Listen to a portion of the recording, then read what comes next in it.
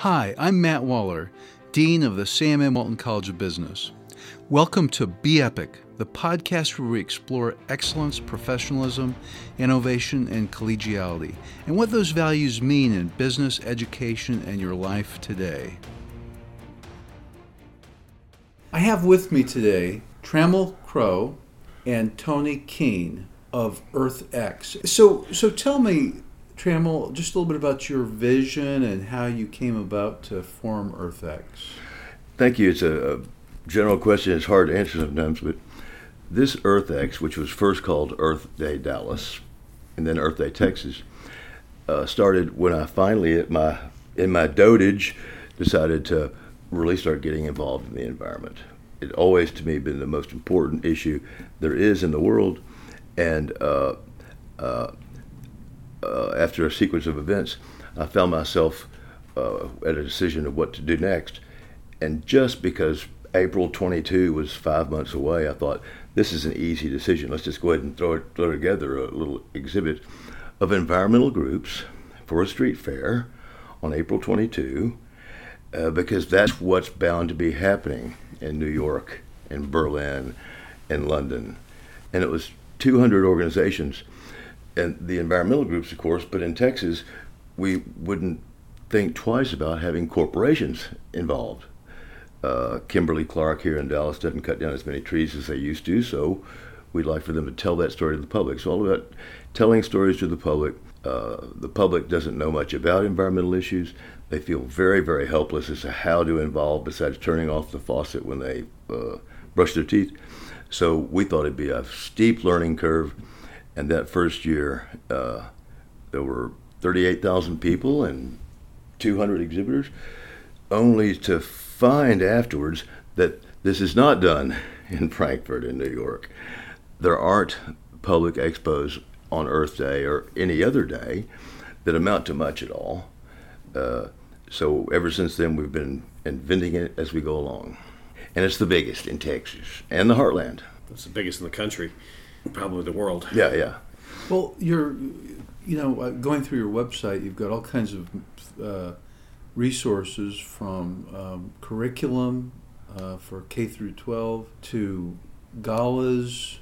Tell me a little bit about the gala that you have. We've had it off campus for 2 years now. We have exhibitors who are sponsors and foundations and so forth. The gala is another way to involve people in the local community. In Dallas, much more than in San Francisco, it's still, even after all these years, a challenge to get the business community, professional communities involved. Well, the gala is, like Trammell said, is designed to be a fundraiser for EarthX. What we do is we get some big name celebrities there to attract attention and fundraising. We also have an auction as well. This year, our headliner is Leanne Rimes, so we're looking forward to another great event. How did you get interested in the environment? That's real easy. It's a simple story. My brother was in the 8th grade and I was in the 6th, and he taught me 3 words: the environment, politics, and population. Ever since that moment, it was clear to me that the most important thing is the environment and all the problems that we're facing now. But that was in the 60s, and it was in the newspaper, it was in the press, even for a kid. My brother, I always like to remind people that my brother he proceeded to forget the first and third words, and isn't much of an environmentalist himself. But he's coming around, he comes to our event now. Yeah, he comes to the event. And that's a testimonial right there, because he's a very busy guy. We have exhibits on built environment, developments, LEED buildings, and so forth. So my brother Harlan in the real estate business comes for that purpose. But there are lots of different initiatives that we pursue. We just got these environmental groups, all of them. Why not? So now, after we've started these conferences of ocean, built environment, startups and investment and clean tech and ocean tech, there's no other place that I've ever seen where you can go and do and learn from and meet in all those different areas. Tony will be expanding that particularly in the built environment area, I think. His background is the International Facilities Management Association. The built environment is a place where Dallas can be particularly important because of the development headquarters, you could say, that are here. So, Tony, you're the new CEO, right? Yes. How long have you been on the job? Just a little over 4 months since November. And how did you get interested in this area? It started actually for myself also when I was a child, growing up in Southern California, and just the whole thing about trash on the beach just was something that impacted me personally. Then through my own career, both at the International Facility Management Association, we dealt a lot with the energy management issues associated with buildings, the commercial buildings, as one of the largest users of energy. And so a lot of those building owners and operators are really dealing a lot right now with those energy management systems to make them more efficient. So those organizations also have a lot of sustainability initiatives. And then while I was at the International Facility Management Association, we launched a new credential for facility management professionals called the Sustainability Facility Professional, the SFP. So then I was at IFMO through the whole time period when a lot of the buildings were changing out their lighting systems to LED type lighting systems, where the payback on that is so short. It was an easy decision for building owners to make.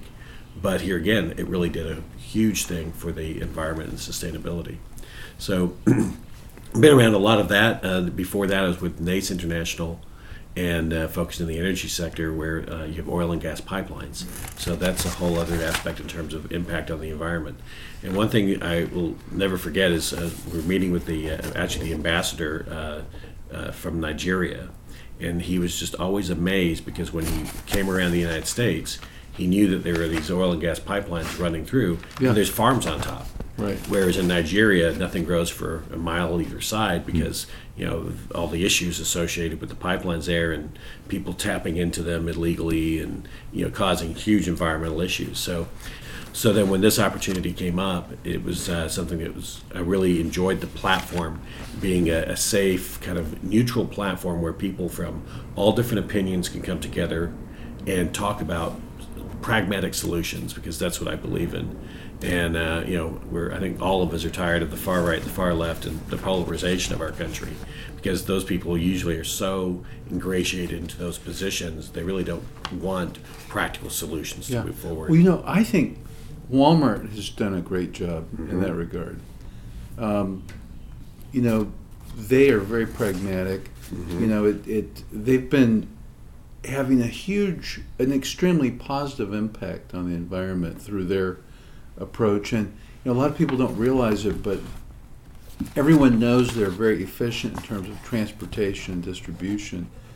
But that's directly correlated to sustainability and an environmental carbon footprint. Right.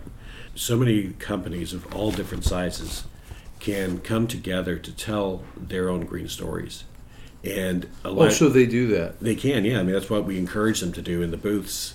If they've got a consumer-based product, why not tell the green story behind it and encourage people to, buy their products because they do have that green story.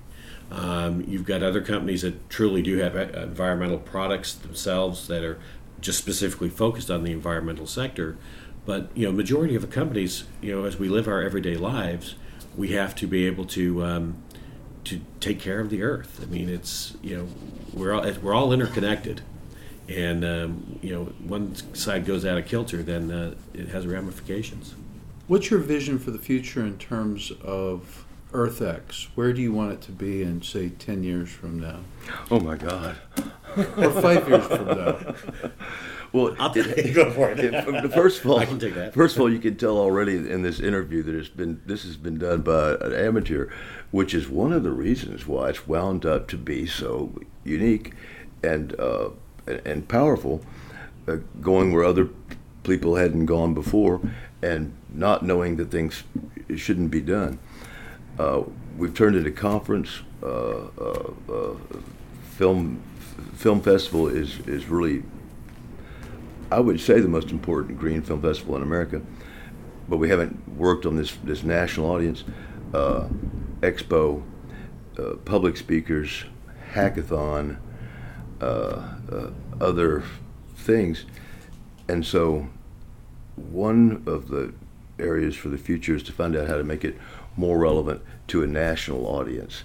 We have national audience for the professionals coming in for conferences, but when did anybody say, let's next year for our summer vacation go to an environmental festival, or instead of going to a concert or a show in New York in the fall like we always do, let's go to an expo of sustainability and environment. So that's one, that's very ambitious future, and it might take 10 years, but America needs it. And this is going to keep on going. Other people aren't doing it, and this heartland, I'm not touting Dallas, this thing could go anywhere, so it's a temporary event, but it needs to stay in the heartland. Another thing are these conferences, because we're bringing in real decision makers, and of late, policy makers and legislators. So we need to say, okay, these dozen or so conferences, some of them are in areas that are well attended and do a lot of good, but the impact might not be as great. We need to kind of go back to basics. And personally, I would think that it's food, water, and energy. Trammell said the keyword impact. And what we have to look at is there's the impact of us having this event and how we can then improve on that to attract a bigger audience and to make it even more impactful than what it already is. But we also have an opportunity here because we are engaging with so many stakeholders. We're expecting 150,000 attendees for this year's conference. How do we engage with them on a year-round basis? How do we engage with a national audience on a year-round basis through multiple different ways? We've already expanded a little bit on the film festival side. We also show a monthly film feature throughout the year, not just at our film festival. And where do you show it? Different theaters around Dallas. Okay. So at this point, but we're also getting ready to launch the EarthX League, which is what I call a combination between an action platform and a community platform, where we can reach out and actually measure impact of information that's getting shared, connections that can continue to be enhanced, as well as provide opportunities for learning and information. So it's a centralized platform that will create an electronic virtual community of EarthX throughout the year. We're also encouraging other nonprofits to plug into this, to use this to help share information, so our constituents and our people who are involved with EarthX can even learn more information just beyond what we actually have at EarthX. And same thing for our exhibitors and our sponsors. If they've got information that they want to share that's relevant, then they can share that through this network. And we can also then show them what kind of an impact they had in terms of the reach they had. So it's I think it's an exciting time to be able to take this and then scale it up for a much larger audience nationwide.